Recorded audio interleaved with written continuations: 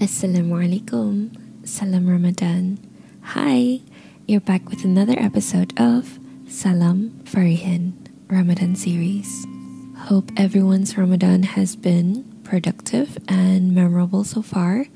If you haven't feel very satisfied with how your Ramadan has been, don't worry, you've still got a lot of chances to pick up the pace or to start taking that first step. As the title suggests, today's set of topics will be picked out from Imam Dr. Omar Sulaiman's book, Allah Loves. It felt somewhat intentional to be grouped together, but truthfully, it's purely coincidental, and I'm excited to share this lovely gem with you today. Hope you'll be able to benefit from this one, inshallah. Enjoy!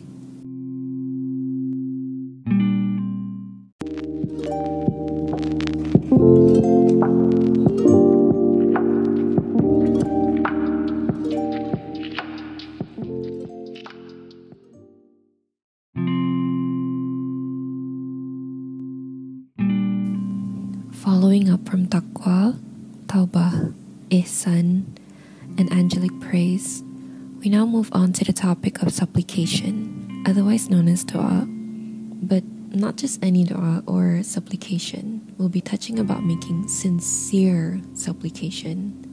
From reading the very first paragraph of this chapter, I was reminded by one of the love letters, I believe, from Ka Aida Azlin, about what is the adab in making supplication to Allah subhanahu wa ta'ala. Even though Allah is Al-Wahhab, the All-Giving, we should still remember that Allah subhanahu wa ta'ala is our almighty creator, that we should humble ourselves and remember how small and fragile we are when we face Allah, and especially when we ask from Him. So like Aida Azlin's love letter, this book highlighted that dua is generally broken down into al-thana wa al-talab, which is to praise Him and then to ask Him. Which really makes sense though. You know, when we were little kids, we'd be helping out our parents in the kitchen or helping our moms fold the laundry just so we could get something out of it. Like ask if we could eat candy or ice cream after, or go out to ride a bike with the neighbors. Haven't we all been there? Having said that, remember that Allah subhanahu wa ta'ala is nowhere similar to us who are mere servants of Him. Allah is Ar-Razak, the all-provider, so why would the bestower of sustenance need anything from us? Unlike our parents who might need our help, our friends, and ourselves actually. Truth be told, when we praise Allah, when we ask from Allah, we are actually bringing ourselves closer to Allah, and that is already one big amazing thing that is blessed to us. Now top it all off with the fact that Allah subhanahu wa ta'ala loves when we ask for Him through sincere supplication. It's like you're doubling your chances to be among those beloved by Allah. And mashallah, isn't that such a privilege? I think one realization that got to me when I was reading this chapter was realizing that I often overlook or underestimate the benefit behind making a dua. Often the idea of dua for me is to ground myself, to remember that I am nothing without Allah, and that Allah is never not going to provide to those who ask. I always think of dua as a means to an end, which is to ask and in the end attain something. This chapter, however, does not only speak to me about grounding myself and asking from He who is Ar-Razak, but instead emphasize that dua is a way to maximize that direct connection that we have with Allah. This is because in Surah Al-Baqarah, there is an ayah that goes, "When my servants ask of me, I am near. I answer the call of the caller when he calls upon me." Connecting the dots from making sincere du'as to knowing that Allah is near is just super powerful, and it definitely flipped the idea of making du'a a whole 180 degrees for me. Additionally, it says in the book that Umar, may Allah's mercy be upon him, said, "When I make du'a, I don't concern myself with the response. The only thing that I concern myself with is the ability to make the supplication." And honestly, it can't get any more grounding than that. How silly of me. I never take advantage of my direct line to Allah to just connect with my Creator 100%. It's like thinking you could only eat one type of food at a time when your body has the ability to take in more than one type of food simultaneously to fully enjoy the experience. Boy, have I been missing out. Not any more of this, I hope. But anyways, next, the chapter talks about effort. The actual title of this chapter is Allah Loves Those Who Are Trying. And this is honestly very self-explanatory, especially for us who, as I mentioned in the previous episode, are humans who cannot run away from sin, at least not completely. But as it was also mentioned in the previous episode, Allah subhanahu wa ta'ala created us in such a way that we are capable of dealing with sin to the best of our abilities. And Allah loves those who are trying. Particularly in this month of Ramadan, you know those memes or stories about how women are only starting to dress modestly and wearing the hijab when it's Ramadan, and everyone is suddenly praying 5 times a day plus perform Tarawih and even reciting the Quran. Yet there are always those very kind-hearted people who would motivate and just support everyone. They'd be like, let them be, at least you know they're putting effort this beautiful blessed month. And I totally love that.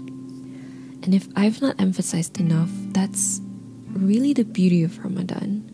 Ramadan is just that wonderful month of self-cleanse that it just moves the heartstrings of people to emerge as that very beautiful version of themselves. Instead of putting them off, we should praise them, just as Allah would. For these people are actually making effort to plant the seeds in their hearts and try to please Allah during the month of Ramadan. Plus, wouldn't we want the people around us to be supportive, positive, and continue to shower us with motivation and make dua for us so that we continue to become the best version of ourselves? I'd be pretty devastated that the minute I decide to change for Allah, someone just shush me and tell me I'm not worthy and that my effort will not be considered. So let's exercise to praise those who are trying. Let's give them all the support that we can, and most importantly, love them just as Allah does.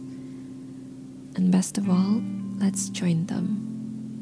Following up to effort, the third chapter for this episode talks about Allah's love for tears and traces. Tears and traces are significant, particularly in our journey of self-betterment, and most importantly, as servants of Allah. As mentioned by Rasulullah ﷺ, on the Day of Judgment, a person would be asked about their body and what they did with them while they're in dunya.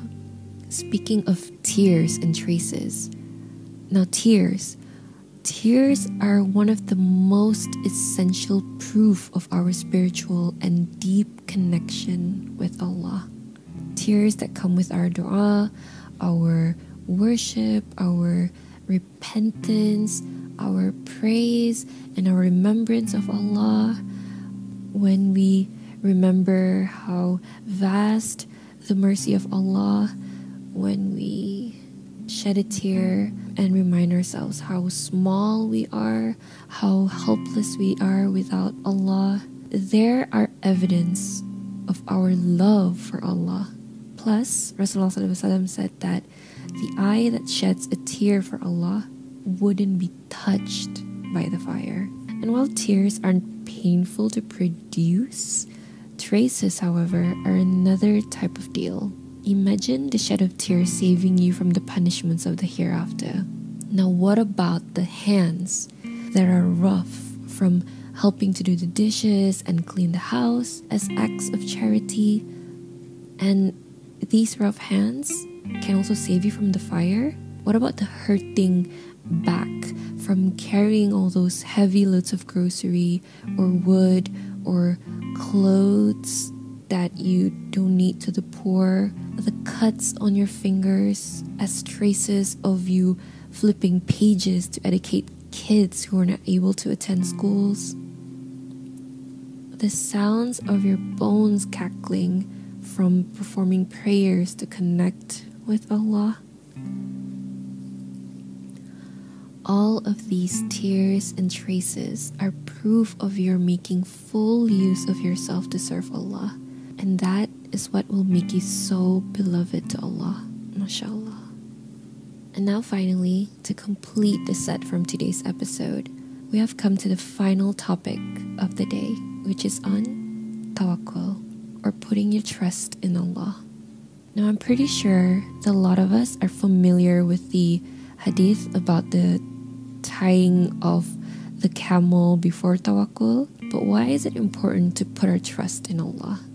How does it benefit us? Now, in order to complete the circle from the taqwa to the tawbah, all the way to the dua, the effort, would it be a full circle if at the end of it all, we don't trust Allah with our affairs, or trust Allah in general? Not only do we deprive ourselves from Allah's love when we don't put our trust in Allah, but we are also wasting all that effort and act of taqwa and tawbah, because say we performed tawbah, then we make dua, but it's taking so long for this dua to be answered. So we start to question whether Allah is listening or whether Allah will consider our request.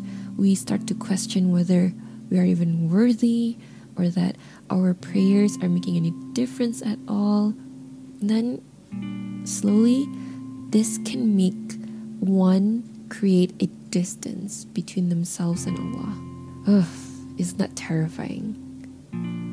When you don't put your ultimate trust in Allah, to trust His judgment, His timing, His plans, and knowing that Allah will only want the best for you, it'll not do you any good. Now, not only does putting trust in Allah brings us closer to Allah, it also makes us eligible to be loved by Allah, because Allah loves those who put their trust in Him. Now, when we ask Allah, remember that Allah loves those who ask of Him. We're doing that which is loved by Allah, and because we ask Allah, it means that we do trust Allah, and we are not in any way objecting to leave our affairs to Him, which again is something that Allah loves. That's double power right there. And before I end this topic, I do want to highlight the 3 ways or levels to trust Allah as summarized by Ibn Qayyim al-Jawziyah. May Allah have mercy on him. He says, level 1 is trust like how we trust an agent. We give instructions for an agent to carry out, but if they make a mistake or that they can't deliver, we lose trust and we will try to replace them.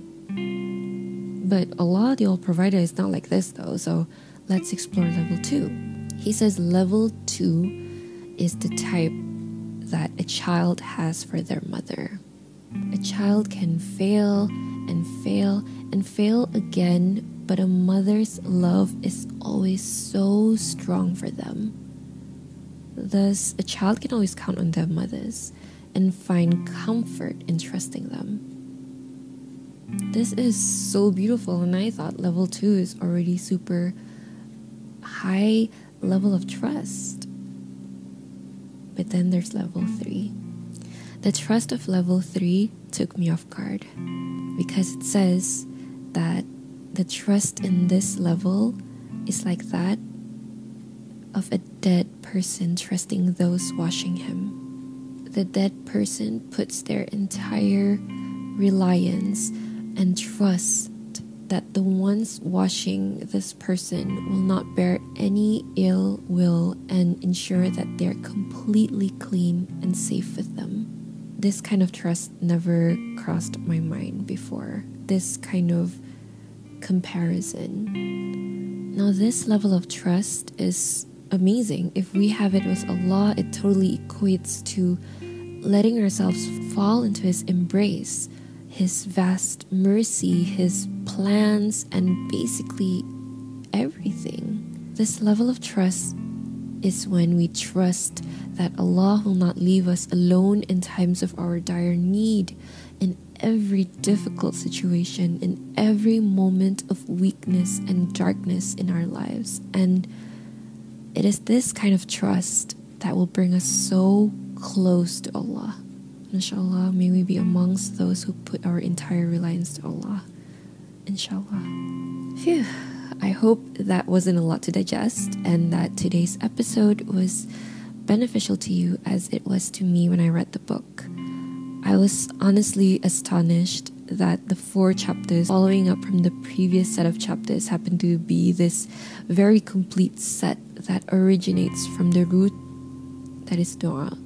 With that, I would like for us to make the effort from the minute we finish listening to this episode to be more sincere with our dua, more earnest when we try, more honest with our tears and traces, and lastly, more trusting, inshallah. Let's try to practice to make that one very honest, sincere dua. Let's do a challenge.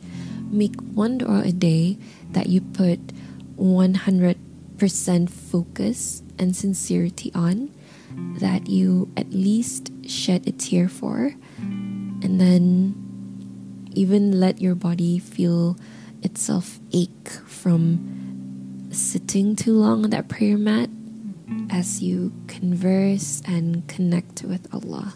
And then after making the dua, tell your heart that, okay, I've talked to my Creator, I've let Him know of my worries, my prayers, my pain, and even my happiness. The weight is lifted now from my shoulders as I have fully put my trust and reliance to He who is all providing, all giving.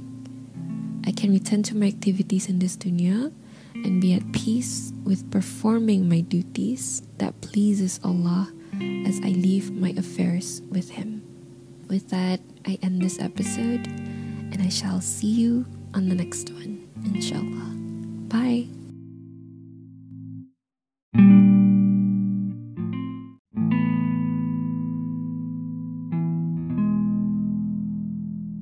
Thank you so much for listening to this week's episode. Hope you find it beneficial and just sort of be able to remind yourself of your goals and your own missions for not just this world, but also the next. With that, I end this week's episode, and I hope to see you in the next one, inshallah. Much love and prayers from me, Farihin.